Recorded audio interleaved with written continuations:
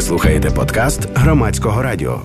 У нас у студії Євгенія Крігсхайм, вона продюсерка і засновниця фестивалю Kharkiv MeetDocs, фестиваль документального кіно. Будемо говорити про її повернення чи приїзд до України, про документальне кіно, про українське документальне кіно. Що вона думає з цього приводу, які бачить перспективи розвитку документального кіно. Доброго вечора. Доброго вечора. Давайте від початку про те, що ви нещодавно, кілька днів тому, повернулися із Німеччини, де ви жили 15 років, в Україну. Сім'єю всією приїхали, так? Саме так. А чому вирішили жити в Україні? Нам всім здається, мій чоловік німець, мої діти, вони напівукраїнці, напівнімці. Нам всім здається, що Україна наразі перебуває у стадії такого девелопменту, тобто на стадії розвитку, і ми бачимо так, як і для України, так і для себе перспективи цього розвитку. Хоча я багато чую питання, чи дуже часто чую це питання, чому ви повертаєтесь, коли інші... Хтось їде, так. Тобто я... зіштовхуюся з таким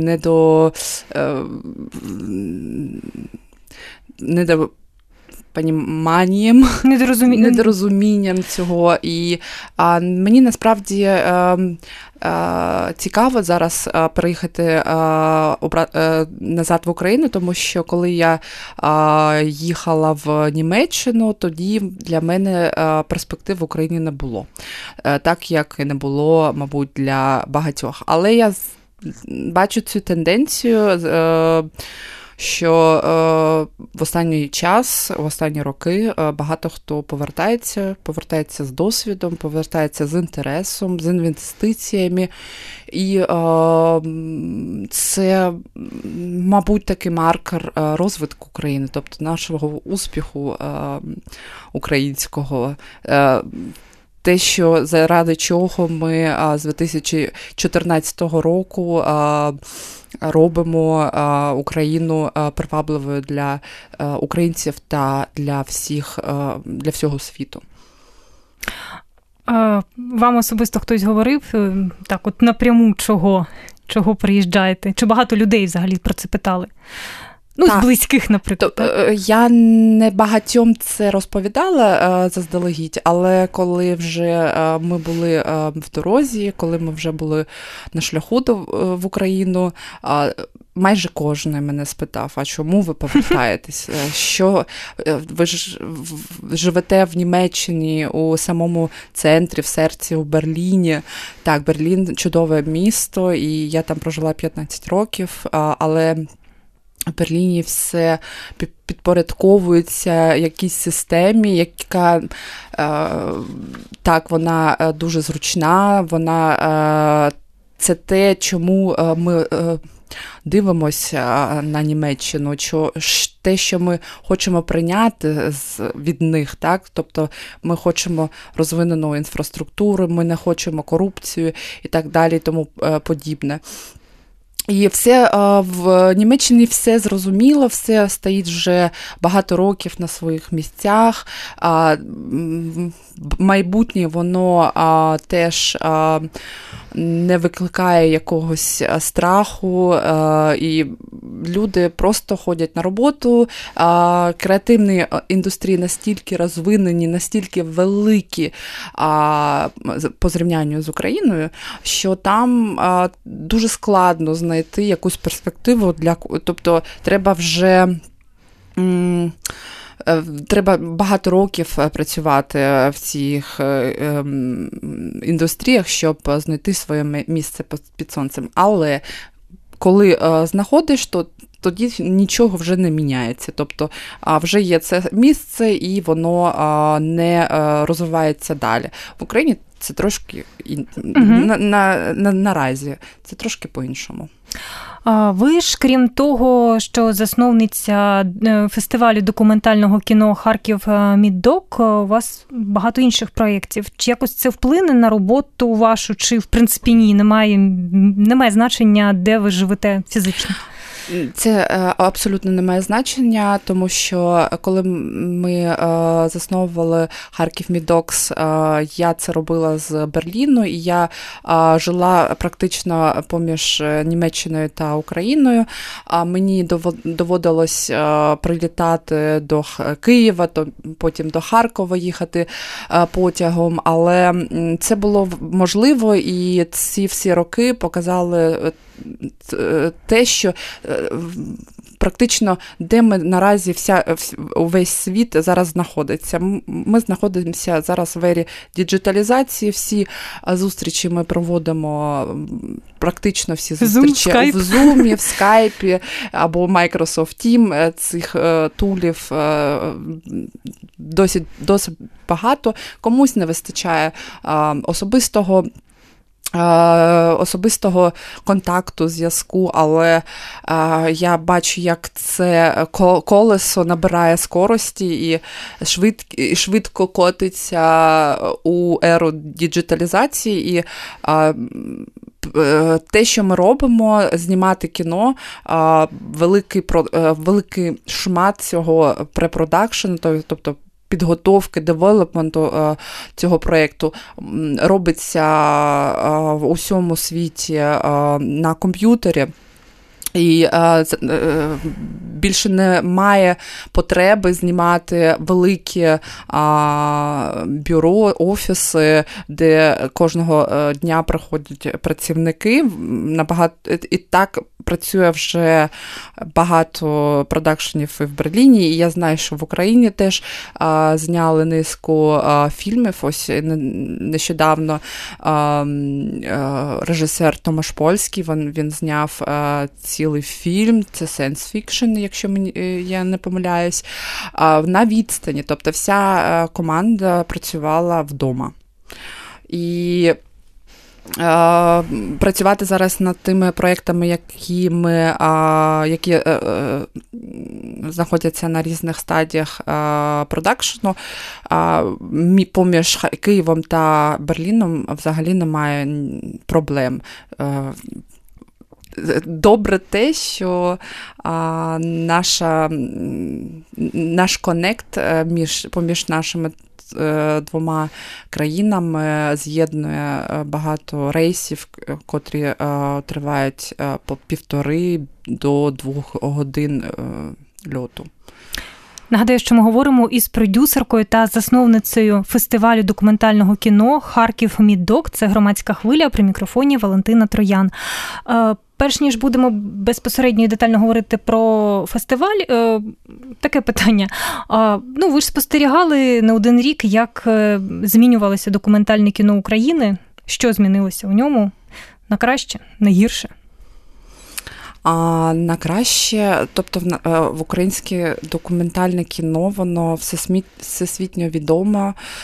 Це дуже потужна школа документалістики, це дуже потужна стара гвардія, такі як, наприклад, мій улюблений український документаліст Сергій Буковський. Тобто це і нове покоління, яке зі своїми картинами здобуває призи на найкращих фестивалях та майданчиках світу, фестивалях А-класу. Наприклад, як фільм «Земля блакитна, ніби апельсин», про сім'ю із окупованого Донецьку. І режисерка Ірина Цілик здобула минулого року одну з найпрестижніших нагород, найпрестижнішого інді-фестивалю Sundance. Тобто ця школа дуже потужна, і минулий рік нагадав нам тільки те, що нас у своїй творчості та креативності може тільки,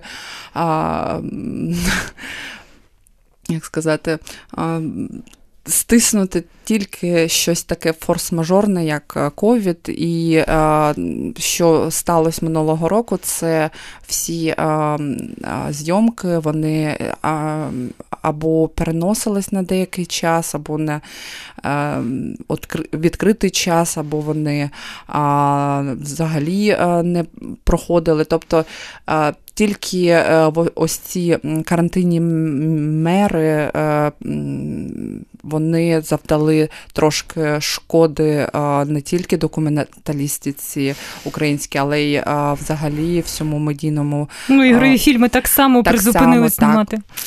Але наші творчі групи знаходили рішення, вони або працювали маленькими командами, які жили разом і не мали ніякого контакту, або вони вкладали гроші і зусилля в превентивних. Можна так сказати по-українською, так. Превентивних мірах карантинних. І я взагалі не бачу ніяких проблем, з якими спіткнулись деякі режисери і творчі групи минулого року, окрім ось цієї ситуації з короною. Але якщо говорити про успіх, то кожного року вже ось я спостерігаю це 5-6 років, трошки більше, все частіше, все більше наших фільмів, і не тільки документалістики, представляє Україну, а це, як відомо, і культурна дипломатія у світі, так, представляє Україну на таких фестивалях, як Берлінале або Канни, і так на Венеціанському фестивалі зараз відбудеться світова прем'єра фільму Олега Сенцова «Носоріг», і також світова прем'єра фільму «Відблиск» Валентина Васяновича, котрий теж здобув нагороду за фільм «Атлантида» минулого року. Тобто наша індустрія, вона невелика, але вона семимильними кроками прямує до всесвітнього кінематографу і представляє Україну в кращому світі як креативну націю і дуже талановиту. Я от спостерігаю, що після Революції Гідності з'явилося дуже багато гідних документалістів-аматорів. Мої знайомі, які, в принципі, не займалися, можливо, навіть і не цікавилися документалістикою, почали знімати фільми, не можу сказати, не буду судити з технічної точки зору, але з точки зору змісту вони дійсно круті і, Мені цікаво їх дивитись. Можливо, я помиляюсь, чи ви згодні, чи не згодні, що дійсно такий розквіт. Багато людей, можливо, вони і не стали відомими документалістами, але у них з'явився інтерес до цього. Так, в нашу епоху діджиталізації кожен може стати фільммейкером. У вас є різні девайси, зараз існує багато програм, де можна монтувати це відео. І так, якщо є талант, якщо є розуміння, як розказується історія, як вона побудовується від початку до кінця. І треба сказати, що документальне кіно, його іноді досить важко спрогнозувати з тої точки зору, що якщо це портрет якийсь, то герої, вони постають для нас як для документалістів теж як виклик. Тобто ми не знаємо, як вони розвиваються до кінця фільму, і навіть дуже часто сам фільм, він створюється не оператором, звичайно, також, але режисером монтажу, монтажерній, коли він вже компонується і створюється фінальний кат. Так, це може зробити будь-хто зараз.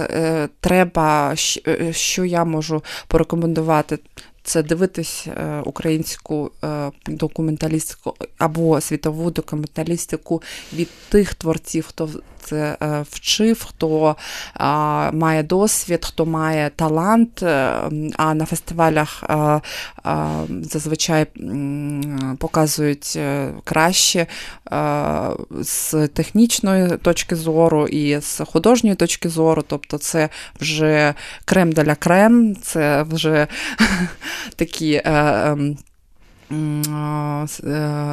вершки фільмів, і дивитись просто і для себе відмічати, що подобається, що не подобається, як стоїть камера. Тобто помічати такі дрібнички, які можна буде застосовувати, навіть знімаючи фільм на камеру телефону. Таких прикладів досить багато. Ось, наприклад, в нас є такий український молодий кінорежисер, він не закінчував єдиний в Україні університет Карпенко-Карого, він, як сказати, сам self-made, тобто це Корній Грицюк, він перший його фільм, це було мокюментарі, в стилі мокюментарі, це фільм, який це ігровий постановочний фільм, який знятий в стилі документалки, тобто такий незвичайний стиль, і він його зняв, тобто в ентузіазмі із своїми друзями за $350 повністю цей фільм. Відібрали фестивалі, наш фестиваль «Молодість». Цей фільм був у прокаті досить успішно. Тобто такі кейси показують нам те, що кожен, хто є, у кого є інтерес, бажання і можливості це робити, може це робити. І Корній Грицюк минулого року він зняв документальний фільм «Київ», «Поїзд Київ. Війна», який ми теж показували у нашій конкурсній програмі. Тобто це вже показує шлях цього режисера від аматора до професіонала. Зараз він знімає свій другий документальний фільм про Донбас. І, тобто, так, в нас є талановиті люди, і це не показник того, що ці люди повинні десь навчатися. Вони повинні навчатися, тобто підвищувати свій рівень. Да? І таких курсів, шкіл є, тобто їх небагато, але є в Україні такі можливості. І, звичайно, відвідувати фестивалі. І такі фестивалі, як наш, тому що ми не тільки показуємо кіно, але в нас є ще індустріальна секція, де ми навчаємо, як робити кіно для різних жанрів, не тільки документалістика. Хто навчає? Хто тренери? Тренерами ми запрошуємо як міжнародних експертів, т'юторів, менторів, так і українських, тих, хто вже зробив не один десяток фільмів, фільми яких вже показувались на фестивалі, були відібрані до фестивалів, вони були показані на телебаченні, або вони зараз перебувають на девелопменті для стрімінгових платформ. Тобто це люди, професіонали, які роблять це день за днем, і які можуть ділитися з нашими українськими слухачами і можна сказати, що класи поділені для тих, хто вже і має досвід, тобто для вже професіоналів і підвищують свій рівень, і є такі воркшопи для початківців, кому взагалі цікаво послухати, що таке кіно, як воно створюється, побачити увесь бекстейдж створення кіно, або просто навіть написати якийсь сценарій. Тобто ця платформа дає можливість від початку, від самої термінології про кіно до вже такого клас, про левелу, охопити всі етапи продакшену. Я нагадаю, що ми говоримо із Євгенією Крігсхайм, це «Громадська хвиля», при мікрофоні Валентина Троян. Я от зараз думаю, а які тенденції в українській документалістиці, якщо, можливо, не хочете говорити про всю Україну, але які тенденції на вашому фестивалі? Так, в нас є тенденції, тому що є мета, є цілі нашого фестивалю. Ми однією з цілей фестивалю є популяризація українського кіно, саме документального кіно або ігрового кіно, яке зняте за якимись документами або має під собою реальну історію. Також ми маємо на меті культуру та побут східних областей України, і тобто ми показуємо той спектр фільмів, який був би цікавий для нашої харківської або східноукраїнської аудиторії. І ці фільми, так як увесь Схід зараз більш або менш віддалено від окупованих територій, і це ще болюча така тема для наших областей.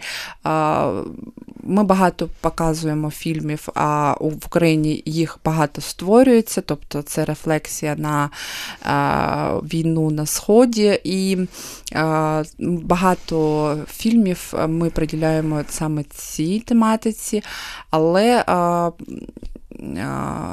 поруч із українськими документальними та ігровими фільмами, які засновані на реальних подіях, ми ще маємо позаконкурсну програму, котра складається з кращих світових документальних фільмів, які взагалі розширюють світогляд нашого глядача. Тобто вони занурюють нас у різні історії, різні теми соціальні, політичні, гендерні і так далі.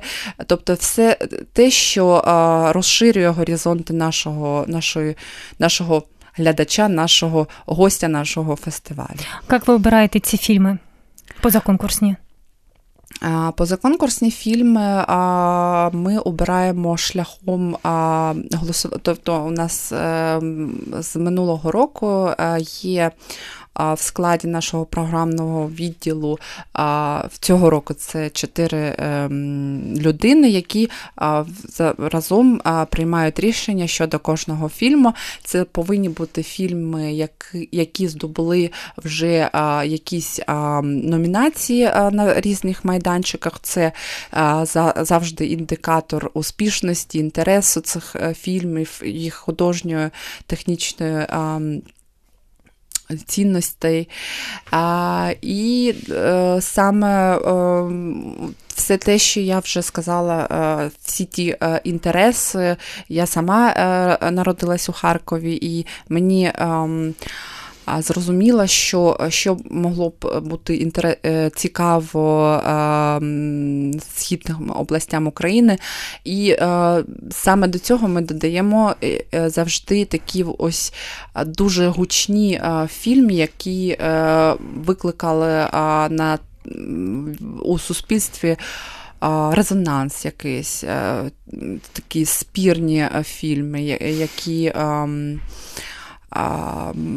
кожен сприймає особисто, кожен сприймає по-різному,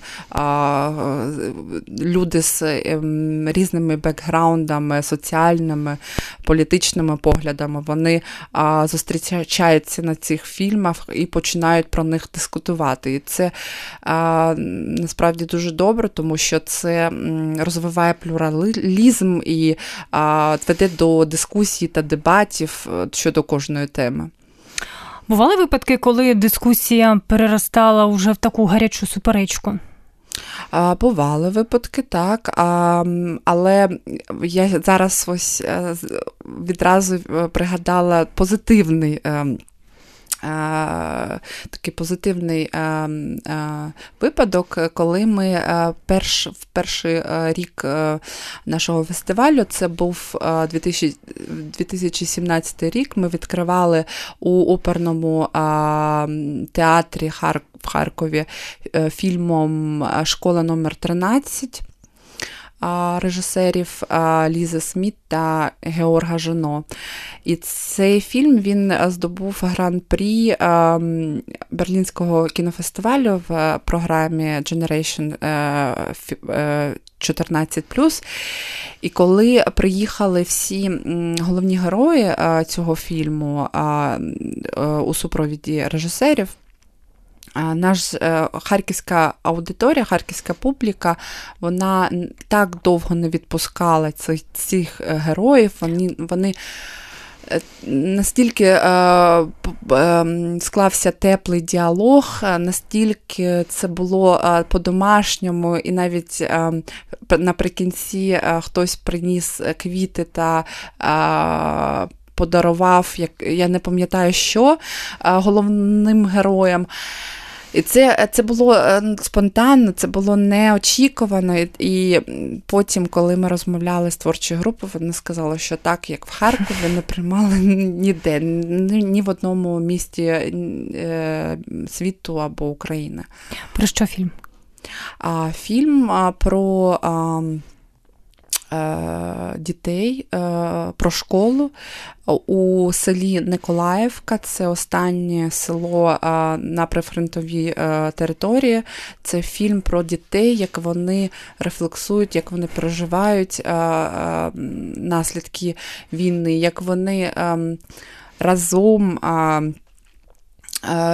як цей досвід їх як сказати? Можна сказати, об'єднав. Об'єднав, так. І ці історії настільки вони близькі кожному з нас, що я зараз про цей фільм говорю, я впевнена, що його можна зараз подивитись на якомусь стрімінговому каналі в Україні, але як я говорю, і в мене мурашки, так трошки мурахи бігають, тому що це реально живе кіно, воно зачіпляє за живе, воно поряд з нами. Я нагадаю про те, що ми говоримо із продюсеркою, засновницею фестивалю Kharkiv MeetDocs Євгенією Крігсхайм. Це громадська хвиля, при мікрофоні Валентина Троян. Я от ще про що хочу спитати. Як ви обираєте фільми для конкурсів? Це люди вам подають свої, як я розумію, самі свої фільми надсилають, ви вже обираєте кращі. Коли, можливо, у вас у команді була дискусія щодо того, брати фільм чи не брати? Така палка, і чому, можливо, відмовилися? Або, можливо, хтось приміг, хто хотів його все-таки включити до програми? Так, у нас досі триває збір фільмів до конкурсної програми. Цього року це національний конкурс, який складатиметься з 6 повних метрів українського доку. Це другий конкурс, це тобто національний конкурс буде проходити вдруге, а вперше до 30-річчя Незалежності України ми проведемо так званий міжнародний конкурс.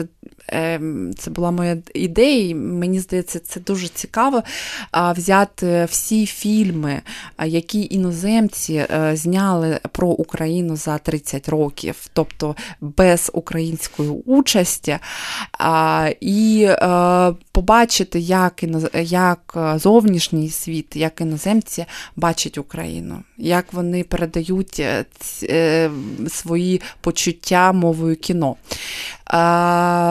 Цей конкурс теж буде складатися із 6 фільмів, які він пройде повністю онлайн, щоб залучити аудиторію і глядачів зі всієї України. І які зможуть проголосувати, тобто взяти участь у голосуванні, це безкоштовно, на нашому сайті буде проходити, взяти участь у голосуванні за той чи інший фільм і своїм голосом відзначити, хто побачив Україну саме такою, якою хочемо бачити її ми. І третій конкурс цього року, це вже буде 4-й рік поспіль, коли ми приймаємо в рамках нашого фестивалю, проходить фестиваль незалежного короткого українського кіно «Бардак». Це коротке кіно, яке складатиметься з фільмів різного жанру, також від комедій, драм, анімації до навіть музичних кліпів. Тобто все можна подавати. Всі форми знаходяться на нашому сайті meetdocsfestival.com. Там можна знайти всі форми подачі. Це подається через сервіс Freeway. І так як конкурс ще триває, ми ще не зібрали достатньо, тобто всі фільми, щоб сісти і зануритись у дискутування, які фільми будуть відібрані. Але за досвідом минулого року настільки сильні і добрі фільми були подані, що ми дуже-дуже довго і палко сперечались з моїми колегами, а мої колеги – це і Віктор Глонце, програмний координатор фестивалів «Молодість» і американського фестивалю американського кіно. І це Алекс Малишенко, він програмний відбірник фестивалю документального кіно «Docu-Days». Тобто це люди, які мають досвід, які мають смак, розуміння, художню цінність. І коли у нас у всіх співпадає бачення і напрямок фільмів, коли у шорт-ліст попадають фільми, які ми можемо скоординувати, вони попадають у конкурс. Але я майже впевнена, цього року буде такі ж. І насправді я цей процес дуже полюбляю, тому що ми сперечаємось, ми дискутуємо, чому, як, і це, ви знаєте, такий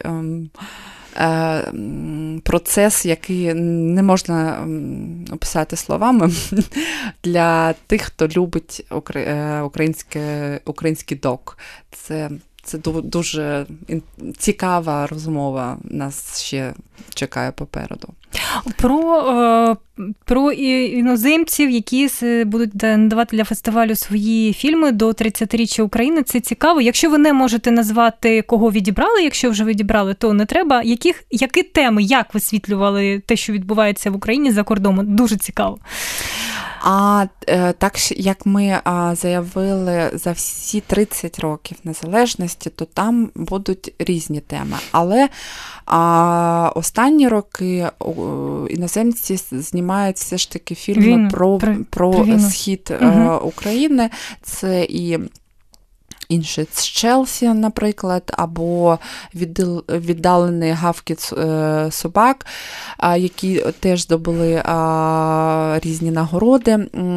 Тобто це будуть різні фільми, які збирають різні теми, різні регіони, тобто ми не хочемо у цьому конкурсі висвітлювати тільки тему війни, але війна на Сході – це частина нашого сьогодення, і про це не треба забувати, треба про це говорити, але в нас є іще інші теми, які я впевнена, хвилюють. Про Чорнобиль було, напевно. Так, я ось тільки що хотіла сказати, що Чорнобиль теж хвилює весь світ. Також подавався один фільм,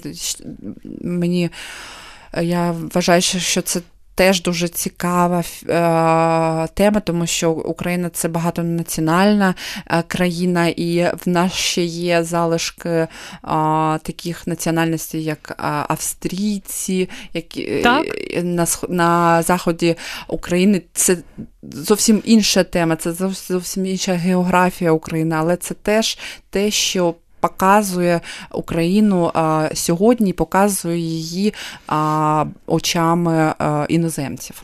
Безперечно, і про революції були фільми. Я думаю, про всі революції, які були спочатку. Безперечно. І про революції. І ось, наприклад, ми ще подискутуємо на цю тему. Є такий, він називає себе українським режисером, є такий режисер Сергій Лозниця, він живе і працює вже давно у Берліні, але так, він майже всі його фільми він робить про Україну або про Німеччину, або те, що об'єднує ці дві країни, і ми ще посперечаємось на цю тему, але так, він теж зробив багато фільмів документальних і ігрових про Україну. І це теж цікаво побачити очами режисера, який вже багато-багато років не живе в Україні, який тільки так з польоту із Берліну може відчуває, але не відчуває Україну день за днем. Ви розповіли про фільм, який добре сприйняли. Тобто дітям пішли щось, купили, героям фільму, так? Подарунки. Були такі моменти, коли фільм не сприйняли? Не тому, що він поганий, можливо, тому, що він не в контексті нашого сьогодення, можливо, там було дещось, наприклад, про ЛГБТ, що у нас дуже така дражлива тема.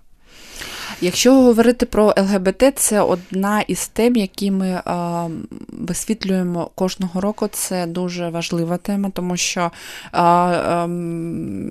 живучи в Німеччині, для нас це дуже нормальна тема. Це не так, як це сприймається в Україні або у інших странах, або у странах СНД, на жаль. Але нам важливо про це говорити, нам важливо, щоб люди розширювали свої горизонти, щоб вони бачили, що те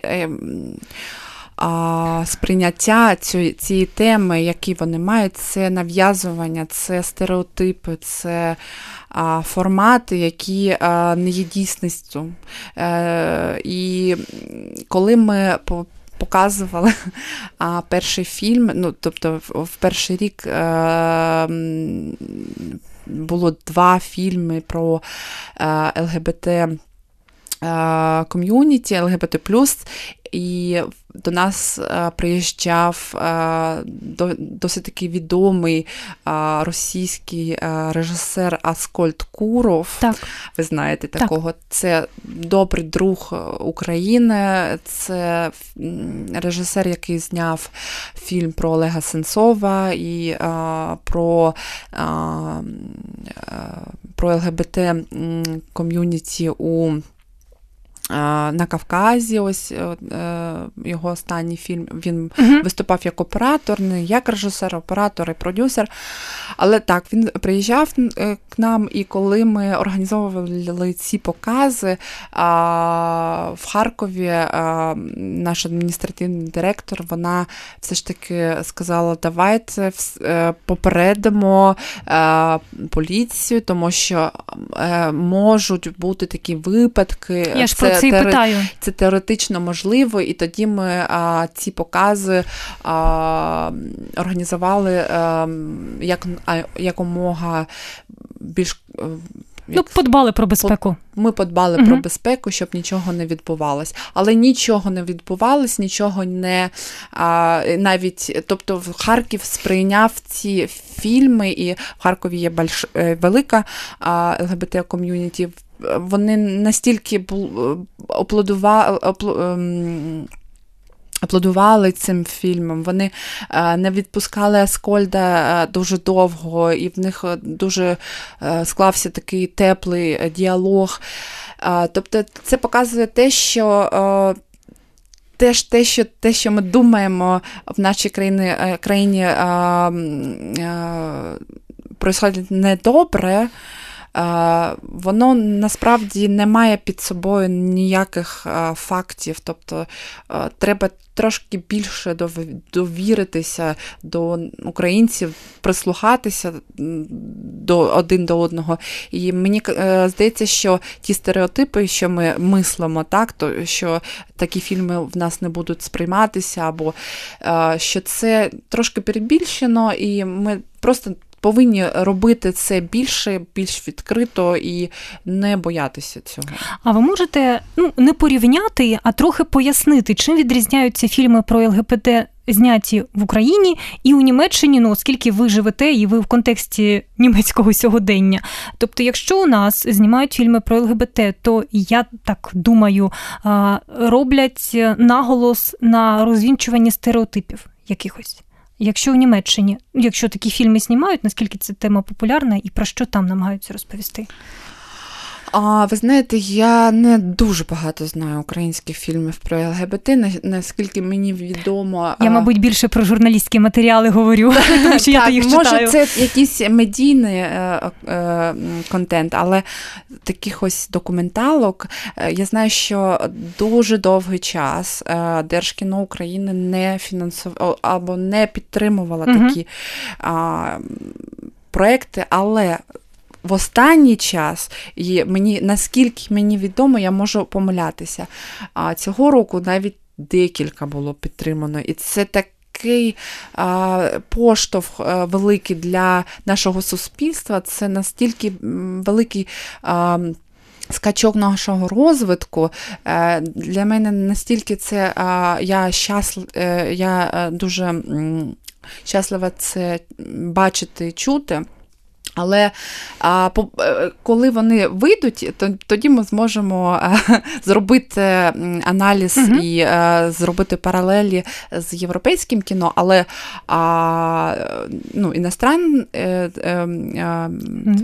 ЛГБТ-тематика у іноземному кіно – це різні жанри. Насправді документалістика теж є різножанрова. Тобто там і теж про стереотипи можуть розповідати і в інших кіно? Звичайно, так. Це різні теми, і ми особисто, наш продакшн німецький знімав декілька таких фільмів. Ось, наприклад, я пам'ятаю один фільм, але це не документалістика, а це ігрове кіно, і ми показували його на нашому фестивалі, і це був такий хіт, це був аншлаг, заповнений зал, це був грузинський фільм про двох чоловіків, які почали почувати один до одного симпатію. І я знаю, що цей фільм в самої Грузії він викликав дуже таке обурення зі сторони спільнот, зі сторони суспільства. Ну, не суспільства, тобто це треба розрізняти, кому це некомфортно, або це дуже велика частина сприймає це нормально. Ну, частина суспільства, тоді можна сказати. Але кого ми чуємо? Ми чуємо тільки тих, хто голосніше за всіх кричать. Тобто це не все суспільство. Але так, були проблеми з цим фільмом. Ми його показали, і це був справжній хіт. Він був показаний на Одеському фестивалі, він пройшовся світовими фестивалями. Тобто ця тема цікава, вона є, і про неї знято вже багато фільмів, і ми, як фестиваль,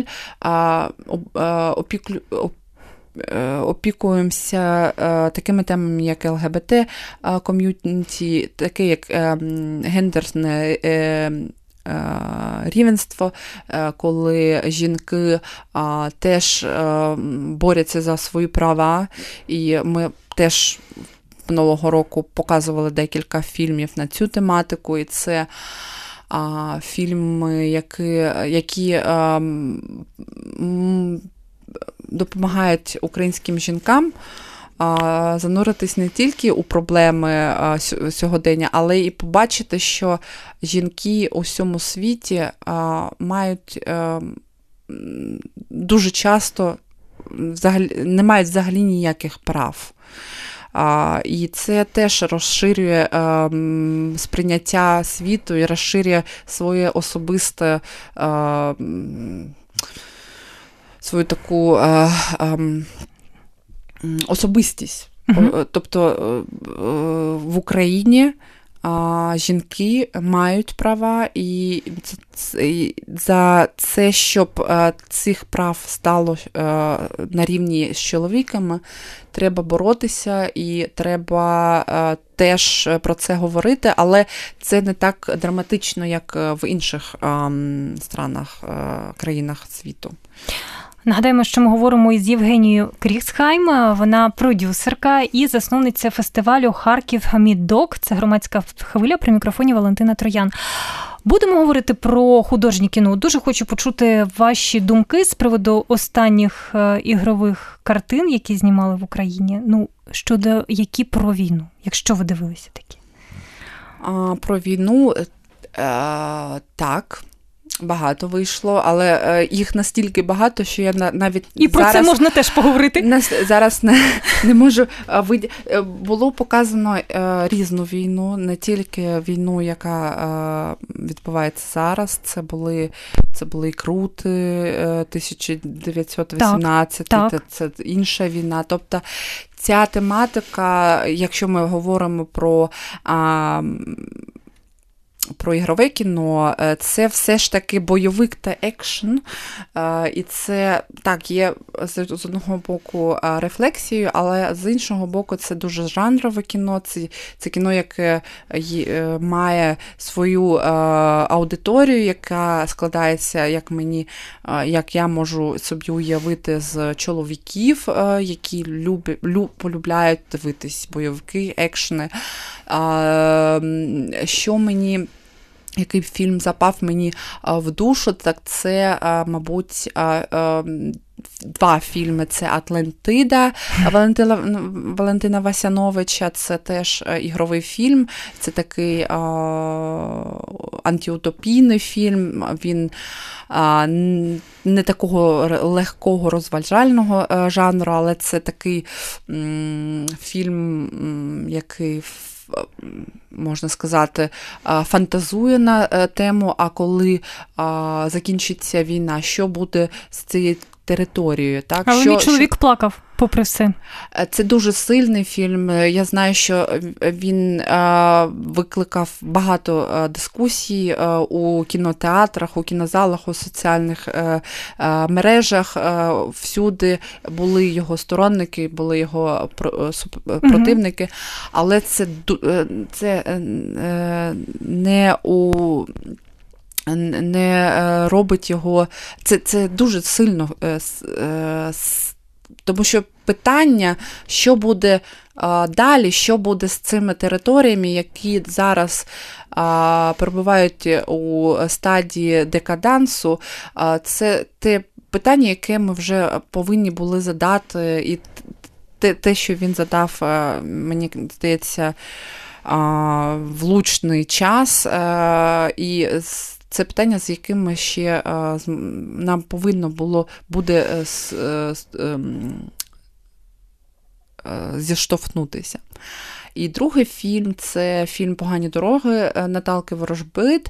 І це для мене взагалі таки посідає окреме місце, тому що Наталка, ми з нею знайомі, вона завжди приїжджає на наш фестиваль, дає свої мастер-класи, воркшопи, вона драматургиня. Це одна із найкращих драматургинь і сценаристок сучасної України. Але вона не захотіла обмежуватись тільки сценарною роботою, яка, це півуспіху фільму, так? Вона ще захотіла і другу частину успіху взяти. І взяла і зняла свій дебютний режисерський фільм «Погані дороги».